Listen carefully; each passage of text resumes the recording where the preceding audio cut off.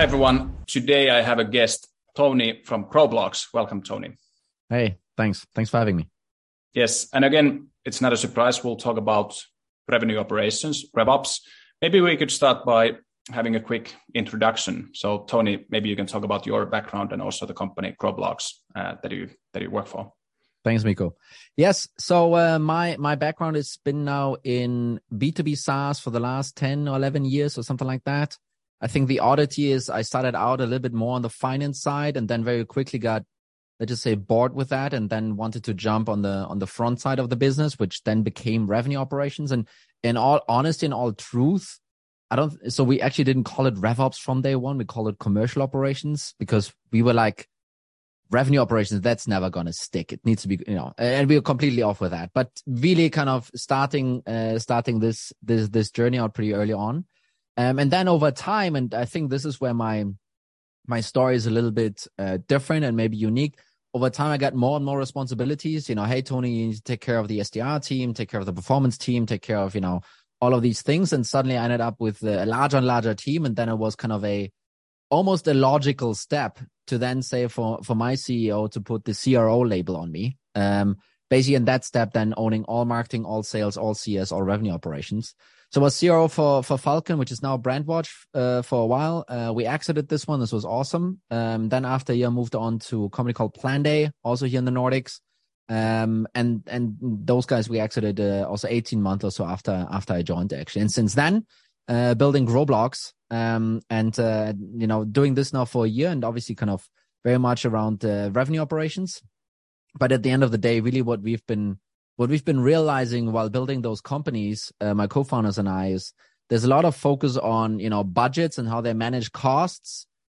But there's just, an equally large side missing, which is the focus on managing revenue. And that's what we're solving with an operating model. And, happy to talk more about all of that stuff. Maybe later, maybe not. But that's my quick intro, Mikko. Thanks. Excellent. I feel that in the US, there are lots of companies that have RevOps teams in place. And it's also definitely up and coming here in Europe. But you mentioned that you sort of started in RevOps already 10 years ago, even though it was a slightly different title. Yeah. If you analyze that journey and what you have seen in other companies as well, how has the journey been the past 10 years? Or companies now putting more attention on these topics, or how do you feel the development has been? I think it's an evolution also within companies. And I think it's driven by obviously the complexity that you have in go-to-market, both from all the tools and all the data and the process and the complexity that, the customer journey doesn't stop at selling. That's, usually almost where it starts, right? Mm-hmm. So really then the first step is, hey, we need to hire someone to take care of HubSpot. That's usually the first step, or someone, some SDRs being promoted because, hey, this guy is like just great with CRM compliance and now he owns HubSpot. And then it evolves, right? Because what then happens is, first of all, I sometimes call it the CS and marketing FOMO or envy of, oh, I also want to have that analytical person. I also have tools. I also have data. I need someone like that. And that then usually happens. I call it the silo ops, right? You have those different ops people working for those silos. And this was then, our approach really early on was we looked at this and we're like, hey, all of these are kind of the same profiles. All of these are kind of working on the same problems. So they need to be under one umbrella, under one roof, right? So that's why we then made the jump from silo ops to revenue ops. So actually we call it commercial ops, but no one needs to know that. And then realized, hey, these things actually hang together. And I think then I think where the US folks are much further ahead than Europe. Sure, there is the realization that someone needs to manage tools and data and process. I think that's very clear. But once you have a small team of experts that understand your revenue engine end to end, that because simply they have to roll out tools, and when you roll out a tool, you will very quickly meet the reality of how things are happening in terms of tools and users and what they're doing and so forth. So you basically end up with a small team of experts that really fully understand your revenue engine. They fully understand how money is being made on the top end and how it's all funnels through and then is, on the churn and upsell side. And what those American companies have figured out to a large degree is, okay, so why am I using those experts for my own business only to roll out tools? I could do much more cool stuff with these folks. And then they start using them for more strategic items, right? And this is, where it goes maybe into revenue planning, where it goes into revenue execution, where suddenly, someone in RevOps is being asked, hey, so we want to triple next year. The CFO says we have that much CAC available, so customer acquisition cost. Is this even doable, right? And that question isn't being asked so often to RevOps folks in Europe, I feel, but those are actually the ones that can help you determine whether or not that's achievable or not, right? And I think this is where some of the American guys are, again, 1 or 2 steps ahead. And I think it's not going to take long for Europe to catch up with the same thing. Yep. In the previous episode, we had Ryan Milligan from CodaPath, and he has a background in data and analytics. Then we also have some individuals joining as guests who have background in sales and doing nowadays RevOps. You mentioned that you have sort of background in finance. Yeah. Do you feel that is there one profile that really fits nicely into RevOps, or what do you see in terms of background of individuals who are now taking these roles? Yeah. So I think so I don't have a perfect, hey, this is the distribution, 80-20, 50-50, whatever. But what I feel is that there's a kind of a nice 50-50 split of people with a very analytical background, if you will. And that might be the data analysts, that might be someone from finance, it might be management consultants, it might even be investment bankers, something like that, that go into the revenue operations role. And then you have an equal amount of people with a specific go-to-market background, right? And we covered the first example, which is the SDR, the AE that has the best, CRM compliance. Okay, now you're the sales ops person now. But equally so, I think you have it with especially marketing very technical. And if you're a junior person that is responsible stitching things together and using Zapier for all kinds of different things, right? That then ends up being the person suddenly being, marketing ops. And I think similar story for CS. So I think that's how those two profiles emerge on the RevOps role. And I think it's pretty great actually, because if you have a team, and really talking team here, not just one person RevOps, but if you have a team, both of the analytical background kind of people and the, hey, this is how stuff really happens in reality people, I think is a great mix actually to have, and a really strong team to build. Yeah. And where do you put this RevOps in the organization? What are the best practices in terms of, if you have a RevOps leader, who is that person reporting to? Yeah. Is it CEO, Chief Revenue Officer, maybe CFO? What are the best practices you have seen?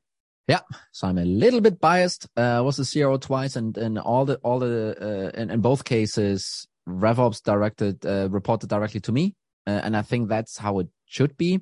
I think RevOps should roll into the person that owns revenue as a whole. Sometimes that's the CRO, and then we can discuss, well, is the CRO owning marketing or not, and all of these things. Sometimes when you don't have that layer of leadership in your organization, it's almost the CEO. And I think that sometimes is just a little bit impractical, because the CEO just doesn't have time for some of those RevOps topics, right? Which then leads to RevOps hanging under COO or CFO, which is great because it's neutral ground, right? It's not owned by, so the worst thing is to be owned by sales, CS, or marketing, by the way. That's the worst thing. I can really, hope no one is really doing that. And the neutral option between CFO and COO, the reason why I don't like that so much is you sometimes become a little bit more of a business partner, and I'm not sure if everyone has worked in like big organizations where there's this finance business partner coming in and then showing you some slides. That relationship to that person, while it's all great people, is never as close as you need to have those folks to you, as you need to with a RevOps team that really works well, right? So that's why I'm really, RevOps needs to sit as close as possible to revenue without being biased by one single function. That's probably how I would describe it the best. Yeah. And do you feel RevOps needs like specific KPIs, or do you feel that the sort of the company KPIs and objectives are the ones that are also good for RevOps, because they obviously focus not only on new business or CS or marketing, but it's the whole revenue engine, as you said. But do you think they need specific KPIs, and do you typically see that RevOps people have like performance-based component in the salary model, for example? Yeah, really, really interesting question. So I have recently woken up to the reality that a couple of RevOps folks actually have a commission component. I don't think I'm a big fan of that. I think I'm generally not a big fan of commissions or, those performance-based bonuses in general. I think for sales, it's just very difficult to not have it. So therefore you need to have it. For everything else, it's difficult, I feel. The only cases where it does make sense, and that includes everyone in the organization, if you will, and it's, maybe specifically RevOps, is when it's about, let's just say, North Star metrics. So things that doesn't change all the time. I think it's really toxic to do RevOps bonuses and commissions on project deliveries and stuff like that. I think that's really terrible. But if you have RevOps being incentivized for the overall net new revenue number, for example, or for an overall CAC payback number, things would need to be figured out here to tune it in the right direction. But I think that would make sense, actually. And I think the way you can potentially de-stress it and avoid this, hey, we're being biased towards the end of the quarter, which you kind of want to have with sales. Maybe you do the period instead of quarterly, just annually, right? Are we hitting the annual revenue target? Yes or no? And then based on that, do some comp for revenue operations. I think that's fair. But at the end, so my big question at the end of the day is this driven because the organization doesn't value you as RevOps enough to pay you enough salary? Or is it because you really think that more commission would make you work harder? And I usually think it's number one. It's not number two. I think this whole, I'm getting a commission now or bonus based on performance, I think that's going to wear off after 2 weeks. And then it's just, then it's just forgotten. So that's why I'm highly skeptical of it. Yep.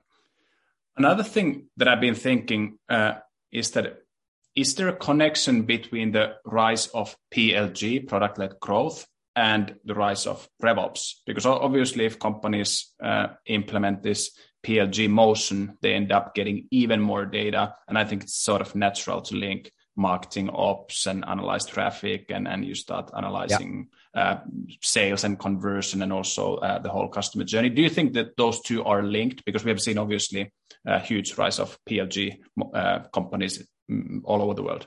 Yes, I think there's for sure a correlation. Is there a causation? Potentially. And I think so I've done this myself. I rolled out PLG at a Plan Day, actually. And doing this without a very strong RevOps leader and team behind it, impossible. Just the amount of stitching and wiring in the background you need to do, and the coordination with product, by the way. You can forget trying to do that either yourself or just with a sales ops person, by the way. So I think if you want to go down the PLG path and you're doing it, from a sales-led motion without a RevOps team behind it, I think you will fail. I don't even think you will struggle. I think you will fail, quite frankly. And I think in that sense, it's probably a good observation.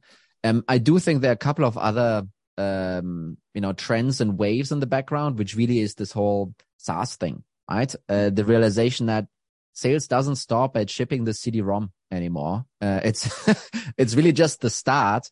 And then again, right, this, probably everyone saw this insane slide with the gazillion million of, go-to-market logos. It's, that is part of that as well, right? Someone needs to stitch this thing together, and it's not going to be a VP sales. Good point. If I think of sales ops, and I know RevOps is more than sales ops, and sales ops is typically focusing on new business, but I've seen lots of very strong sales ops people who definitely have an impact, and they're respected in the organization. But then also I've seen sales ops individuals and teams that are seen as just a support function. Yeah. What are your tips for RevOps? Like, how can you actually make an impact so that people really respect you as a department and as an individual, even if they're like salespeople, CS people, and marketing people are not reporting to you? Like, how to actually make an impact? Yeah, I think it's a number of different things actually. I think number one, the reason why sales ops, rev ops is being hired initially, yes, is because of data, tools, and processes. Period.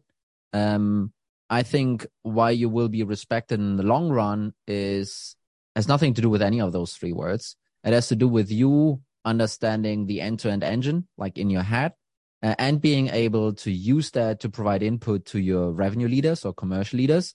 That goes beyond what they fully understand themselves. And I can tell you, join any random C-level executive session and start talking about, hey, what if we tweak this thing in traffic? What if we tweak this thing in outbound? What if the ACV or conversion rate goes up and down? And no one in that room will have any clue how this is really going to affect things. It's going to be the RevOps person in the room that can say, oh, wow, that would drive CAC up. Oh, wow, this would, result in this thing. If we do this, we need to kind of hire a bunch of other people over there. And that kind of thinking and that understanding, that will get you to the VP, by the way. Hey, we need to talk about tools all the time, and we need another seat for Salesforce, and can you please approve that? Or hey, this AE didn't fill in this field, and now we need to have a validation rule. That's not going to get you promoted and or respected by anyone down the line. By the way, you will remain to be the system admin person, as much as you potentially might hate that. But really, think about end to end, think about revenue impact, everything that your RevOps team is doing. There needs to be, it doesn't need to be a hard ROI, but there needs to be hey, this is why we're doing it for. And that sentence better end with more revenue or less cost. Otherwise it's not going to be, you're just not going to be that useful for the organization.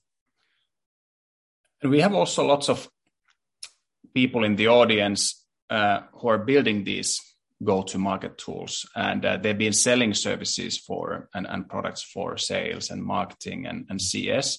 But I would imagine that with the rise of revenue ops, there's sort of like a new buying center also for these companies. They will actually sell to rev ops. Yes. And as you mentioned, the example that if you talk about those things in a big room, it's going to be the rev ops who actually gets it, and they start thinking how certain things impact KPIs and whatnot. So do you think the buying center will be more informed if you're selling to sales, marketing, and CS, for example, SaaS services? Now you'll end up negotiating and having meetings with RevOps, and most likely that's going to be quite well informed buying center. Do you think that has an impact on how to do sales? And obviously Growblocks is also providing great services for RevOps, so you have experience also from that side of the table. No, absolutely. So I think RevOps, sales ops, anything ops has been part of the buying process for the last 10, 15 years already. So this is nothing new really. And they're usually there to give the technical thumbs up, And usually RevOps is really used to, big numbers, like 100K, 200K for Salesforce. Yeah, that's just what it is. Let's negotiate a little bit down by 200,000 euros, no problem. What we found, selling to RevOps is them buying software for themselves. That is still a little bit of an underdeveloped area. There's still I'm kind of used to big numbers, but I'm not too used to that I'm not buying it for someone else, but that I'm actually the decision maker. I'm the champion. I need to drive this into the organization versus I'm buying, let's just say, a prospecting tool. And that really helps the SDRs or BDRs, whatever you call them. And I'm giving my technical thumbs up to that, right? So I think if you are selling something to the go-to-market teams, I think revenue operations and similar will be part of your either champions or technical decision makers. If you're selling directly to them, then it's I think they're still early on that journey. That's my perspective.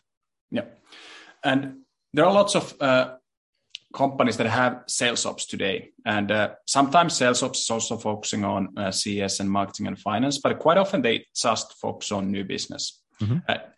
So if you have that type of example, that the sales ops in place, they focus on new business only, do you think it's a better way to just expand the responsibilities of that sales ops function and start calling it rev ops so that they help CS, marketing, and finance as well? Or do you think it's better to first have CS ops and marketing ops, even though you end up having silo ops? Like what are your tips? Because there's so many companies that have sales ops, but it's mainly new business focused. I think there's a big difference between sales ops that just one day decides that they're going to call themselves rev ops and actual rev ops. Then there's if you're sales ops and want to own more of the journey, which I understand, and then you should call yourself revenue operations. But you're still reporting to the VP sales. I think that's an issue. And then the other thing is, depending on the size of the organization, there, as I said, earlier, there is probably someone in marketing that kind of does the marketing ops job right now. And there's probably someone in CS that does the CS ops role right now. And that will be a little bit of a political maneuvering kind of situation where you basically now need to pull off a trick where you say like, hey, first of all, I don't like my boss anymore. I need to go somewhere else. I need to report to the next level up. Oh, and I'm going to take 2 of those folks with me that are reporting into other people. I think that's really difficult to pull off. I think you probably won't achieve that without C-level buy-in in this and, some tailwind and helping you. But that's, I think, what probably should be done, right? And I think maybe the step-by-step move would be to maybe, keep reporting to the VP sales, add CS ops. That's probably the easier one. Try and get marketing ops. And once you're, maybe 3-6 months out and have done that and people like you, then maybe say, hey, maybe it would be better to move out of the VP sales and report into someone more revenue or neutral. That's probably it's kind of how I approached it, honestly. That's how I did it in the end. But it's a tricky path, and I think by now what makes it a little bit easier is it's not, by now it's a well-traveled path, right? You're not the first one trailblazing. There are a couple of examples you can use, and there might also be a decent chance that your CEO, COO, CFO, CRO, whatever, have seen this before. And therefore might be more helpful and on that journey. Yeah, and then also of course lots of startups in the audience as well. Some of them they don't have any ops yet. Yeah. Is it even possible to say like some sort of rule of thumb, like what's the head count or how many people in sales and CS and marketing do you typically have when it's the right time to start building ops team? Yeah, I think there is actually. I think so. First of all, you need to be post product market fit. So you need to have a product that you can sell repeatedly, and you need to be on your journey to go to market fit, right? In ARR numbers, and those are wildly different all the time. But you're between 1 and 10 million ARR euros. That's where you would probably kind of be right now. And I think the earliest that I've seen is between 50 and 100 folks. Then you would start thinking about sales ops and or revenue operations. And usually you will end up doing sales ops earlier, around the 50 rather than the 100, because part of your initial motion might be outbound. And then the VP of sales says, well, we need to buy outreach now. And then the VP of sales sits there and tries to integrate outreach with HubSpot. And then he's like, actually, we need to hire someone for this. That will probably be the initial point here. And then you just go ahead and do that, right? I would even argue it's similar timing for having your first full finance hire around 50. It doesn't really make sense before. And that's probably when you get your first sales ops person. And then obviously you need to have an ambition to grow your sales team, and it can't just be founder-led sales. It needs to kind of move out of that and suddenly have 5-10 reps for different reasons, or even CS folks or support folks. I think then ops is a good thing to have at that point. Yeah. Yeah. I really like the term you mentioned, go to market fit. So you mentioned first you need to find product market fit and then go to market fit. Mm-hmm. Is that a term that you've been using a lot. It's actually, I haven't been thinking about it that way, that product market fit first. Of course, it makes sense. And then go to market fit so that you find your way of putting the product out in the market in a scalable way. But I like that idea. And that's, I guess, where RevOps comes into play. Yeah. So I would like to claim that thought for myself, but I can't. Someone else came up with that. And I just, hey, that makes a bunch of sense. Let's copy this. Well, let's just use it. Right. And I think the folks from Winning by Design are using this a lot. I think also the generally speaking, VCs are speaking that language, right? So if you think about it, if you're around 1 million and you have product market fit, that's where you get your Series A. And then from A to B is kind of you're between the 1 to 10 million. And the questions that they will ask you between the A and the B is, do you have repeatability in your sales process? And if the answer is yes, then it's like, well, let's do a massive Series B and just make sure that all of that money gets funneled through your repeatable sales process and then turns into revenue, right? That will be the conversation you have at that point, and that's once you have reached go-to-market fit. Yeah. And then final question. Let's assume that there's an individual who will be the first RevOps person, and maybe it's a company between 5 to 15 million annual recurring revenue. They already have some tools in place. Maybe they use HubSpot for marketing automation, Salesforce for CRM, and then a bunch of other go-to-market tools. But how would you get started in that role? What would you do first? Because there's so many things. There's data, processes, people, technologies. Like, what would be the way to get started in that role if you're new to RevOps? So it depends a little bit when you join. And maybe, if you're not number 51 on the headcount list, if you're a little bit later than that, around the 5 million, I think what will happen is that you will probably spend your first year, and I think that's also a good expectation to build with whoever is hiring you. You will probably spend your first year on cleanup work. You will open up HubSpot or Salesforce or whatever they're having, and you will like scratch your head and you're like, okay, I understand. That's where we are. And you will do the same thing with a couple of other things. What I would advise to do is think about, and you might have a bit of a tendency from your past. Maybe you're more of a marketing leaning or sales leaning or CS leaning person. Try and detach yourself as much as possible from that. I know it will give you some more quick wins early on and so forth. I get that. But really try and figure out what is the problem of the business right now, and focus your efforts on trying to help with that through your lens of tools, data, processes, and so forth. If the business is having, a massive churn problem, and you spend a year cleaning up, your lead types or whatever, I think it's, you will just not be valued as much in the organization. And I think that overall awareness, you need to have that around to make the right prioritization decisions. And then there's obviously a gazillion other pieces that might influence that. For example, the reason that you were hired initially, they might have like a specific thing for you. And I don't, it's difficult for you to say like, okay, I understand that. Yes, but I'm going to do something else now. So you probably need to do the stuff that someone wanted you to do originally. Excellent. Thank you so much for the interview. So many good tips. If people now want to get in touch with you, maybe check the services Growblocks is providing, or just to spar all things RevOps with you, what's the best way to get in touch with you? So growblocks.com is one thing. Also, you can buy our product if you want to. That's also another thing.